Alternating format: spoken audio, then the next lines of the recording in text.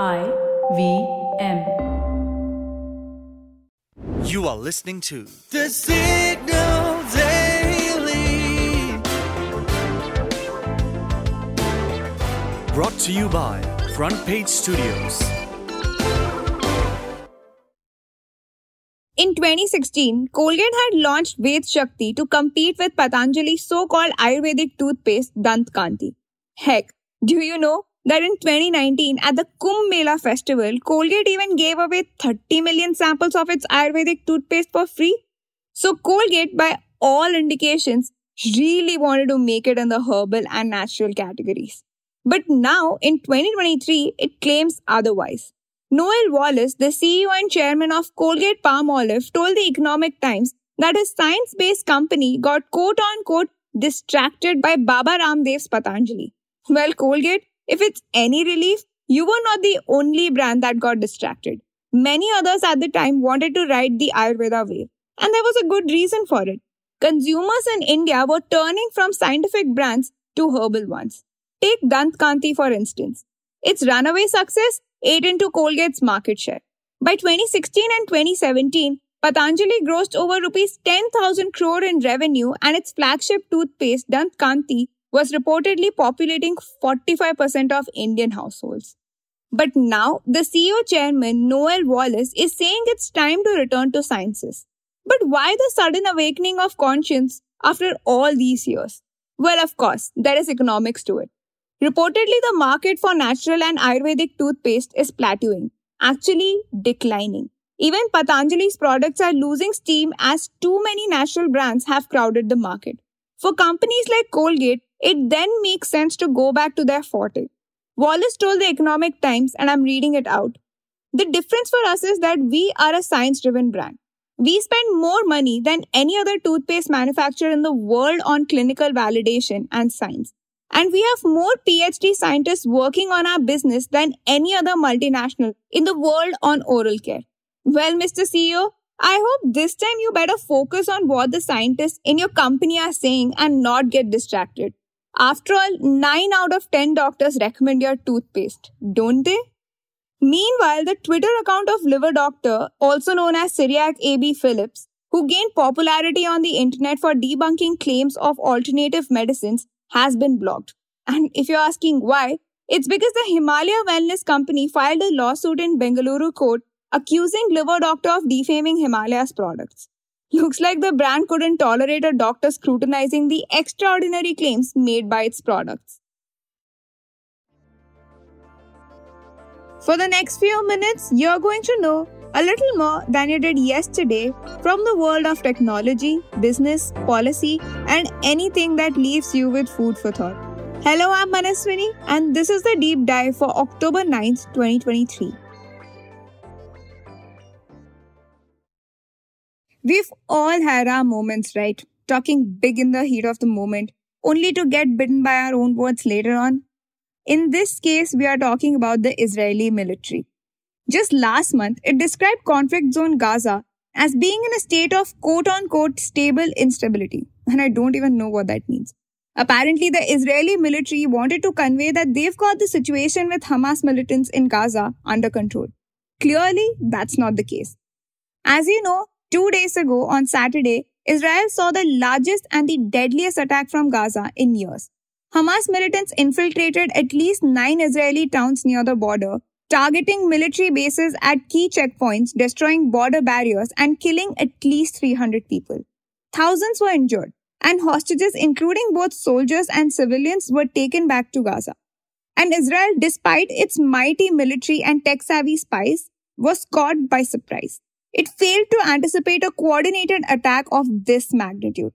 As noted by the Wall Street Journal, Saturday's surprise attack was a low-tech assault, and Hamas militants armed with machine guns and pistols were able to infiltrate Israeli towns and military bases with ease. Reportedly, even the big daddy of world politics, the United States of America, had no freaking clue. Just last week, US National Security Advisor Jake Sullivan had commented, and I'm quoting him here, "The Middle East region is quieter today than it has been in 2 decades. Anyway, moving on. Israel has retaliated with an airstrike over Gaza, killing at least 300 Palestinians, again both civilians and militants. Israeli Prime Minister Benjamin Netanyahu has declared Israel is at war. Hamas also said that the attack was only the beginning of a long war. But before we delve into what this war is going to mean for India and the world, let's take a very quick trip down the history lane to contextualize the latest Israel-Palestine conflict. So you see, Gaza is a small strip of land squeezed between the Mediterranean Sea, Israel and Egypt. Until 1967, this region where Palestinians lived was controlled by Egypt. However, during the Six-Day War, Israel seized Gaza. Thousands of Israeli settlers began living there.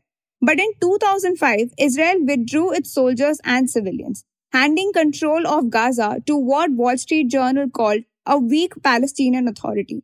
That government was soon toppled by Hamas, a militant organization, and for decades now, Israel and Hamas have been embroiled in conflict.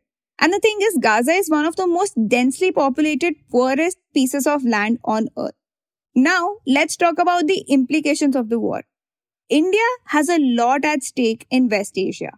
Take, for instance, the India-Middle East-Europe Economic Corridor Plan. This plan, which was announced at the G20 summit this year, would connect India and Europe with a rail ship route via UAE, Saudi Arabia, Jordan, and Israel.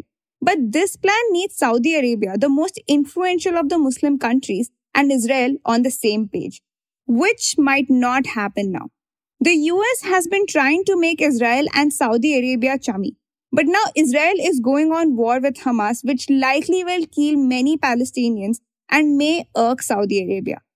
Saudi Arabia, on its part, is already doubling down on the two-nation solution, which advocates for the independence of Palestine. But now to get into the nuances, we have with us our editor and co-founder, Dinesh Narayanan.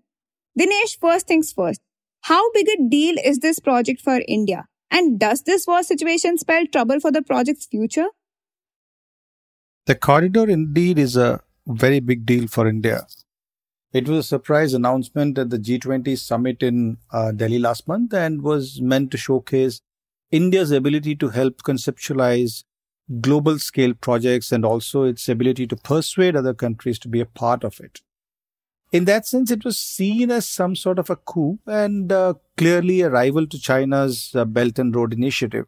But if things spiral out of control, its fate is anybody's guess. Because the key to the project is a link between Saudi Arabia and Israel. You see, it's the India-Middle East-Europe corridor. And if the conflict prolongs, it will become tougher for the Saudis to push ahead with its deal, with their deal with Israel. That means the corridor will happen only when Israel and Saudi Arabia really shake hands.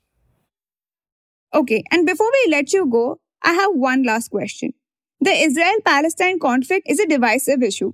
Some countries in West Asia have said that the latest escalation is Israel's own fault. And of course, the West is supporting Israel. So do you think we are moving towards on the brink of another world war? Well, I would not go so far as to say that we are on the verge of a world war. But look around you. There is a sort of world war going on anyway.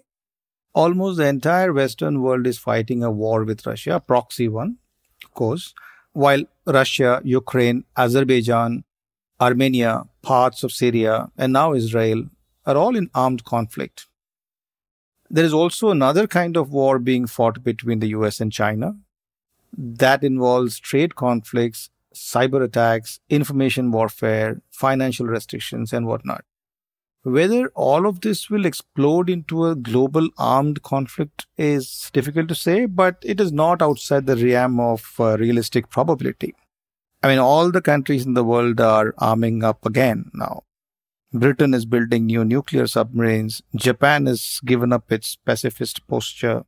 So yeah, there are preparations for war across the world anyway. If you like listening to The Signal Daily, please show us some support. Rate and review us on Apple Podcasts and Spotify. We'd love to hear what you have to say about this podcast. So feel free to shoot an email at hello@thesignal.co. The Signal Daily is produced in association with IVM. The episode was written and researched by Dhruv Sharma and Anup Senwal. Edited by Dinesh Narayanan. Produced by me. Mastered and mixed by Manas and Nirvan. You can catch this podcast every morning on Spotify, Apple, Amazon Prime Music, Google Podcasts, or wherever you listen to your podcasts. We are the Signal.co on Instagram, LinkedIn, and Twitter.